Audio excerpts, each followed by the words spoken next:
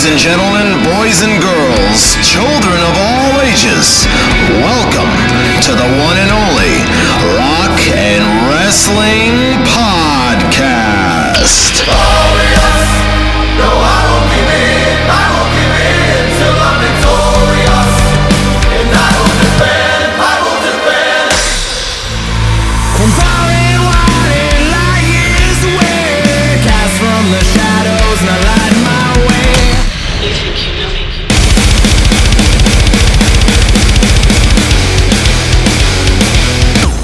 Just a sexy boy. Oh, I'm not your boy toy. I'm just a sexy.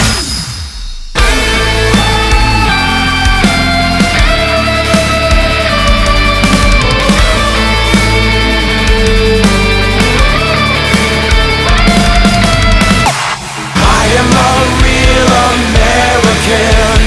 Fight for the rights of every man. Without further ado, from parts unknown, your host with the most, Nick. I am a real American. Fight for the rights of Welcome to the one and only Rock and Wrestling Podcast. I am your host with the most, Nick, and we've got a great guest today, none other than bass player Leo from the band Ego Kill Talent. They are from South America.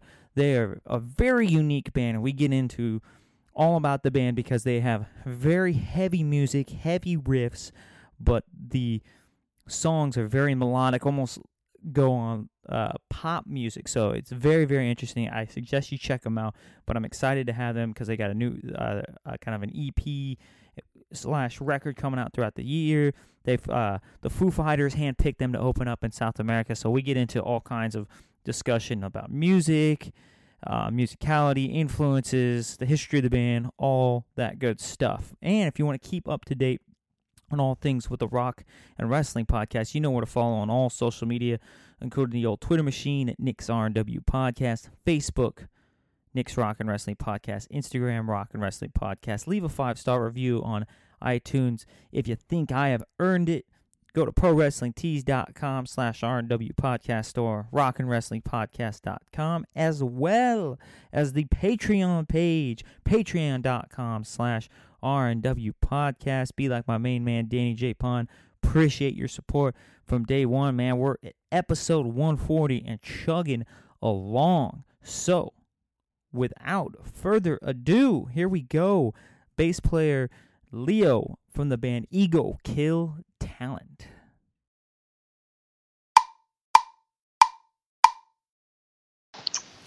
It's a pleasure to welcome the bass player for this new incredible band. I'm excited to talk to you because I've got a lot of questions because you guys do a lot of impressive things, especially live. It's Theo, the bass player from Ego Kill Talent. It's a pleasure to have you on. Thank you, man. Thanks. It's a pleasure to be here. Yeah, so that's where I wanted to start because I YouTubed some of your live clips, and it's always in the press releases, and I've got to start, man, because I'm a musician myself, and I play.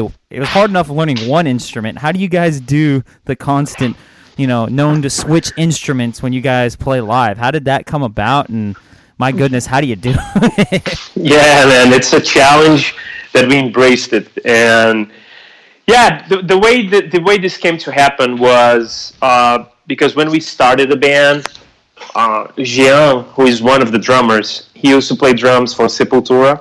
Then he left Sepultura and he called me and he was like, "What are you doing?" And I've always played guitar my whole life, and he was like, "What have you been doing?" And I was like, "I haven't played guitar for like 5 years." When he called me, I wasn't just like I was doing other stuff with my life. I studied psychology at the university. I was doing other stuff, and I told him that. I said, I haven't been playing for a while, and he said, are you crazy? Let's just jam and see what what comes out of it. So we start jamming and start writing some songs, and then the way this came to happen was because at some point we had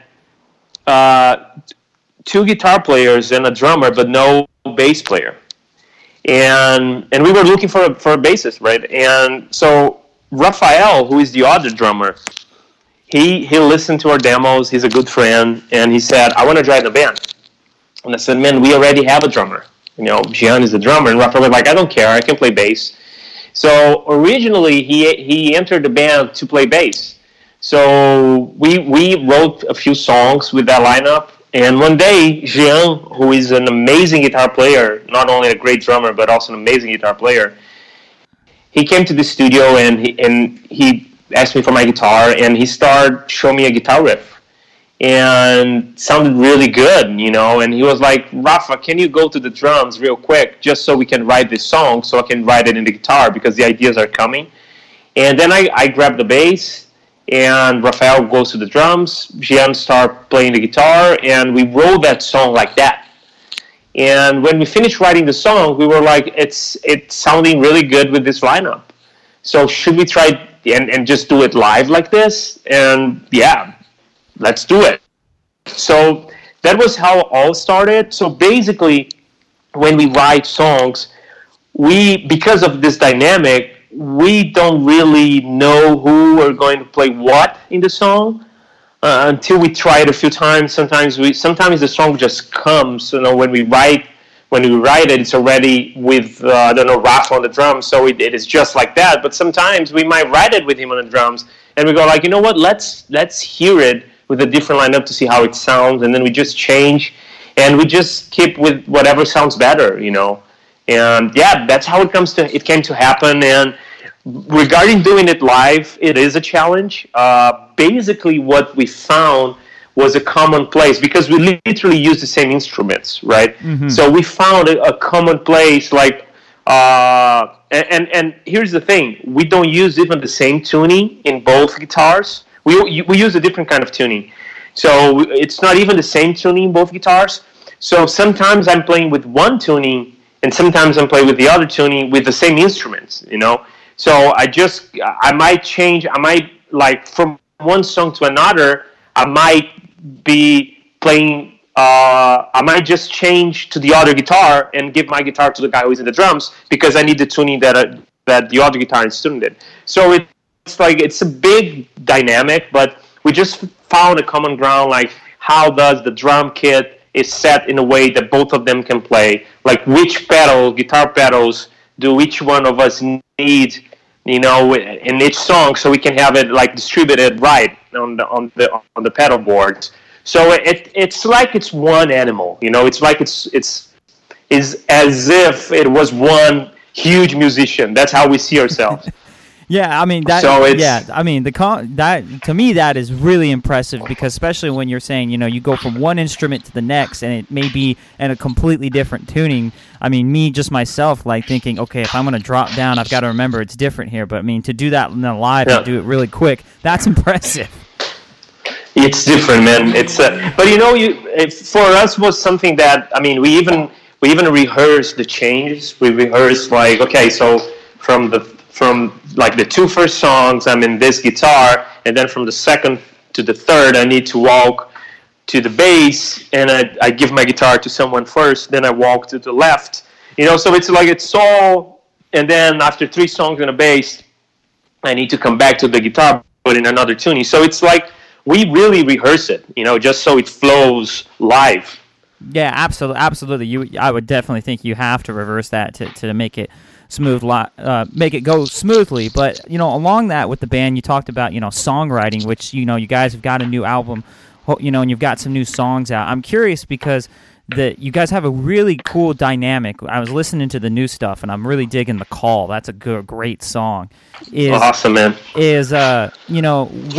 What came up with the idea? Because the music is really heavy, but man, the vocals and the melodies are like, man, these are hooks like almost in pop songs. Like you guys have like hooks that would be in pop songs. So was that the idea, or was it just you guys kind of wrote what you felt? Yeah, it's both, actually, because we really, the whole band, we have such a similar taste for music. This is something I think we are lucky because we like the same kind of music, same artists. And, if you walk to our dressing room, you will, for sure, you will be hearing something like Gojira, and right after Phil Collins, right? And then right after Metallica, and right after Lenny Kravitz, and at some point Billie Eilish, so it's like we really enjoy and admire some heavy bands, but we equally enjoy and admire some pop artists. Like I told you, like Phil Collins, for instance, we love Phil Collins. So it's so true, you know. I mean, the way we look at music is, if it touches us, it's good and we like it and we're gonna embrace it. So it's very, very organic, actually, and it's weird because some song, and you will see even more when the rest of the album is released. Some songs you can go from a extremely heavy guitar riff, like tuned in A sharp, but the melodies could be from a pop band, and it just. I think our biggest challenge and mission maybe it's to find that crossover, you know, how we can put both worlds in one song, and that's what we are constantly trying to achieve. Yeah, that's what I really like, because I'm like you guys. I'm a heavy music fan. You know, I love my Metallica, my Megadeth, even the Slipknots of the world. But I've always found that, like, oh man, this is great heavy music, but the vocals don't do it quite for me. Like, I'm not the biggest harsh vocal fans, and I love when I find a band like you guys where it's like, oh, it's heavy music, but there's melody and harmony. Melodies, yeah, melodies and harmonies, man. It's like, I mean, why not having like extremely brutal guitar riffs with a great harmony in the chorus, like with an amazing melody on top of it? Why not? Yeah, you know, and why can't you go from that to another heavy guitar riff? You know, why not? Yeah, well, I think it was Bruce Dickinson. I think Steve Harris actually said it and Iron Maiden's one of my favorites. I love that they always said all the melodies in our songs, whether it's a bass, a guitar, you should be able to sing it. And I'm like, that's so true. And that's what I love when you get like a heavy band like you guys do. You know, you said tuning in A sharp for some songs, but you can sing along with it. It's not brutal, guttural vocals behind it. Yeah, exactly. Yeah, well, that's how we roll. Yeah, well, I wanted to bring that up because you said, you know, you got a new song on the record, you know, tuned in A sharp. Do you find it difficult when you guys do that? Like, hey, we're tuning to this low of a tuning to then write a melody that would go over it. Can that be a little challenging? We are just so used to it. Basically, we use, I can't even say we use two tunings, because the two guitars, they might be with the same like lower string tuning, but the higher strings, they are not the same, like left guitar and right guitar on stage, right? So we play with tunings a lot. We use different kinds of tunings, and I think probably we have like 50-50, like 50% of the songs are D, like the bass string is in D, and the other half of songs, the bass string is in A sharp. But maybe because we use this different tuning, like for instance, one of the tunings that I use in D, it's D A D D A D, which is it's an open chord that gives a kind of a chorus vibe, because you have those those four strings in D, but in different octaves, so it gives a chorus vibe to the chord. But at the same time, if you don't press it, you have the relation between the notes that can give you different kind of chords. So this is something that it's when you start playing with different tunings, that is not like just dropping D, you know, but like really different tuning. Your mind needs to go out of those, you know, those basic formats that you have for chords, that you usually just go for it. Yeah. So you got to find new ones. And the cool thing of this, it's because you think differently and you start going more and more for how is it sounding than what is the shape that you should do, right? So because of that, when we are writing, sometimes it's so weird because there are some songs, I don't know if you heard, actually, we released 3 songs for this first album, for the second album. It was The Call, Now, and Lifeborn. Now and Lifeborn are both tuned in A. It's A tuning, but if you listen to the chorus of Now, for instance, it's super pop. And it might be the case that sometimes we will write a song in D, and then we just let's try it in A and see how it sounds, like the same harmony. And if it sounds better, we just go with it, you know. Yeah, absolutely. I love that when you expand your mind. You know, as mentioned, my playing guitar, I'm like, this sounds good, but what if I tuned it to this? And it's like, boy, this sounds better. Why don't we play it this way? Yeah, it's a lab, man. Being in a rock band and playing guitar, I think it's like you got to face it as be experimenting and trying, and see what, find your voice in the middle of everything, Yeah. Well, you talked about, you've got 3 songs off the new record that are out now, and obviously the record comes out later this year. Obviously the world is crazy right now. Did that kind of maybe derail your guys' plans and what you were doing, or was this always like, hey, we're going to slowly release some songs, and then 2021 was really going to be our point of attack with the new record? No, it really changed all the plans.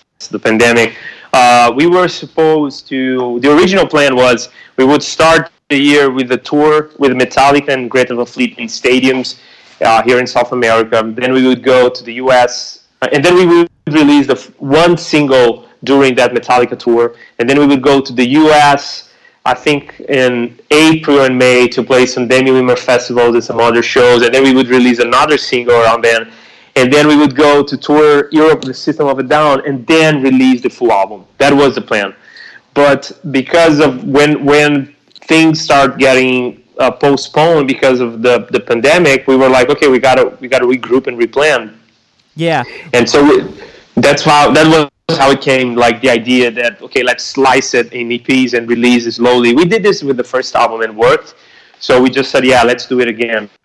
Yeah, well, you mentioned, you had some tours lined up, with some giants, Metallica, System of a Down, and, there's the story that the Foo Fighters, handpicked you guys to open for them. How is it when you play with a heavier band, like Metallica has such a hardcore audience where it's like, oh, it's Master of Puppets is so aggressive. Yeah. How do you guys, address like, hey, man, we're going out in front of a metal crowd, but, we're going to have kind of that pop side to us. How do you guys address going out in front of a live crowd like that?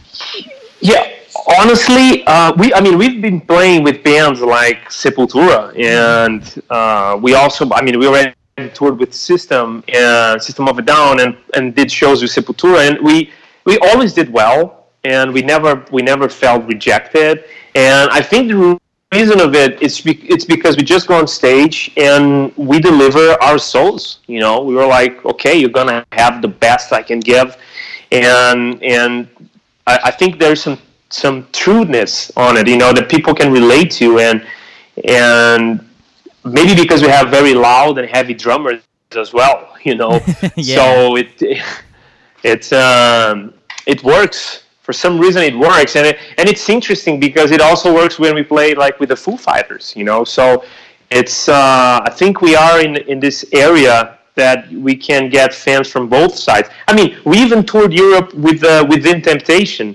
They are like a gothic female singing band, and it worked. It worked really well. Yeah, well, it makes you diverse, and like you mentioned, I like that idea where you're not stuck to, like some rock bands or a metal band would be like, we're only going to see them on this bill. You got, like you mentioned, you could play with a gothic, almost dark band. You could play with Metallica. You can play with Foo Fighters. It gives you an avenue to maybe, get a cross section of all kinds of fans.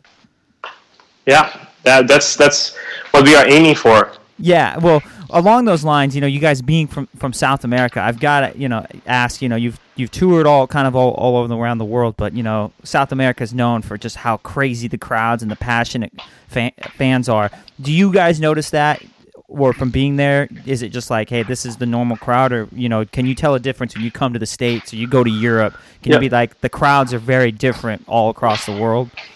Yeah, well, we never played the States. The Demi Wimmer festivals that we were supposed to be doing this year would be the first time we'd be playing the States. We're probably going to do it whenever, like, touring is back.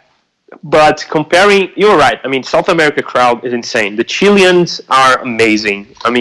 It's such a great vibe playing in Chile always.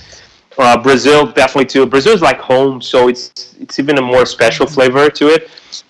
But Europe, it's interesting. Like Italy, it's super warm. The crowd in Italy can go crazy. But then if you go to some other places like UK, some places in Germany, then the crowd can be a little bit more. They are still warm in there, but it's not as crazy as the Italians and the Brazilians and the Chileans, but there is an interesting vibe that it's always there. There is something, and I've been in bands before. I toured Europe before, but in this band, there is something that connects us to the crowd that is always there. That element is always there. Yeah, and I've always been, I've always heard things like Rock in Rio, or just like, incredible festivals. You see the footage of, as we'll mention again, Iron Maiden playing there, and the crowd is just, rushing the stage to be as close as possible. So I've always been curious, especially from being there. I imagine just, the energy from South American crowds is just like any other place in the world. Yeah, it is. I mean, we played Rock in Rio a couple of times, and it's always amazing. It's always really, really fun.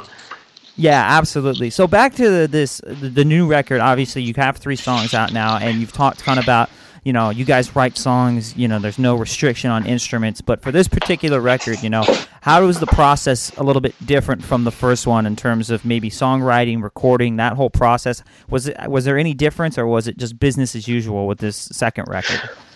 Well, the writing process was really similar. I mean, our writing process is really organic, really, really organic. So, like, someone brings an idea, and we take it from there. And it's not, I mean, everybody's a songwriter in the band, and it really flows like that. It literally really flows like that. So it can be something that I can bring a guitar riff idea, and then Jonathan would grab a guitar and suggest something for the chorus, right? And then Jean grabs the bass and suggests a line for the bass, and that's how we put it together. And it can be like totally different. I can be Jean bringing a guitar idea, I bringing a chorus idea, and Jonathan a melody. So it's like, it really changes. So it's really, really organic. So in that sense, it's always different because the approach can come from different areas. But we just, like I said, we just let it flow, and we just work in the song until we feel like it's ready, and everybody's allowed to suggest and change and try stuff. But the recording process was there was one thing different in the writing process of the song, because we finished writing some of the songs in LA.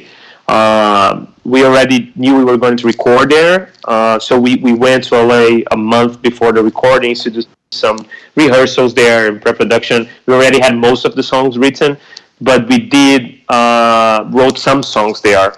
Like, we have one song we wrote with John Bamayan from System of a Down. We did it there. We had another couple songs we wrote in LA. So that was different because it was not in our studio.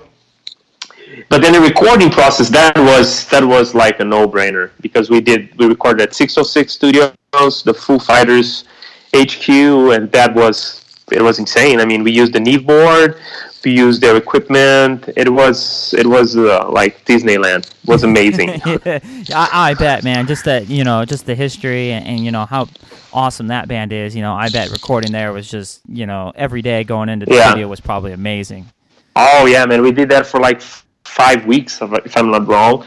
And it was like, man, every day was fucking awesome. I remember the first day was like, I can't believe we still have over a month ahead of us.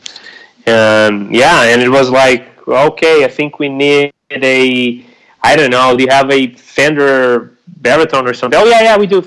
Dave had one, and then he grabs one, and do whatever we needed, they have it, and it was great.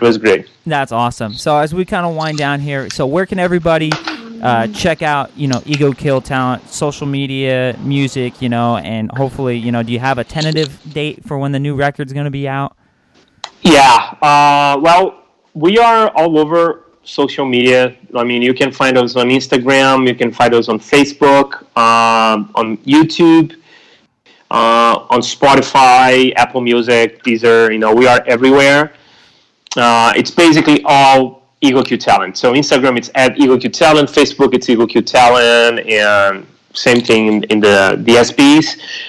And as far as for the new releases, we like I said, we decided to split the release of the album. So the name of the album is The Dance Between Extremes. So we released the first EP, which is called The Dance, with the 3 songs you mentioned. The second EP will be called The Dance Between, and that will be released towards the end of the year. I would say around November or December. And the third EP will be, which makes it the full album, will be released. Will be called The Dance Between Extremes, and that will be released probably in March or April. Awesome. And then final question for me, man, is there a favorite song, out of your guys' set that you love playing live? Oh man, I just like playing. I like playing them all. It's such a hard question. Well, there is one thing of the first album, one song of the first album that have this section, the instrumental section in the middle. It's called Heroes, Kings, and Gods. It's always fun to play that song, but I also love to play the call live. It's really, really like fun. So it's a hard question. Yeah. Let's put it this way: there's no song I don't enjoy playing live. Yeah, I can't wait for you guys to make it over to the States, man. And I hope that the call that's a great song. I hope that gets some radio play and really, really breaks it, because that song is awesome. I've been jamming it all day, man. It's got such a hook to it. Thank you, man. I appreciate that. Really, really happy to hear that. Yeah. All right, Leo, it was a pleasure. We'll have to have you on back again, man.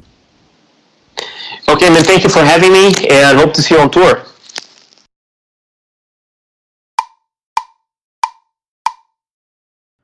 Once again, want to thank Leo from the band Eagle Kill Talent for joining me, man. It was a lot of fun having him on. I definitely recommend The Call. That's a great song. I actually put it on my workout playlist because it's so melodic. It's so good, but the music is so heavy and in your face, but how I like it, melodic, and a lot of good harmonies, vocal harmonies. So go check them out, and hopefully when we're back to normal, hopefully next year, you can go see them in a town near you. And once again, I appreciate everybody's support. You know where to follow the podcast on all social media platforms. And coming up next week, we're going to have a returning guest, one Joey Casada. We talked about his musical influence and some wrestling. We talked about that a few months ago. But he's got a #1 book that deals with wrestling and rock and roll crossover. So Joey Casada is going to be my guest next week. Until then, peace. I'm out.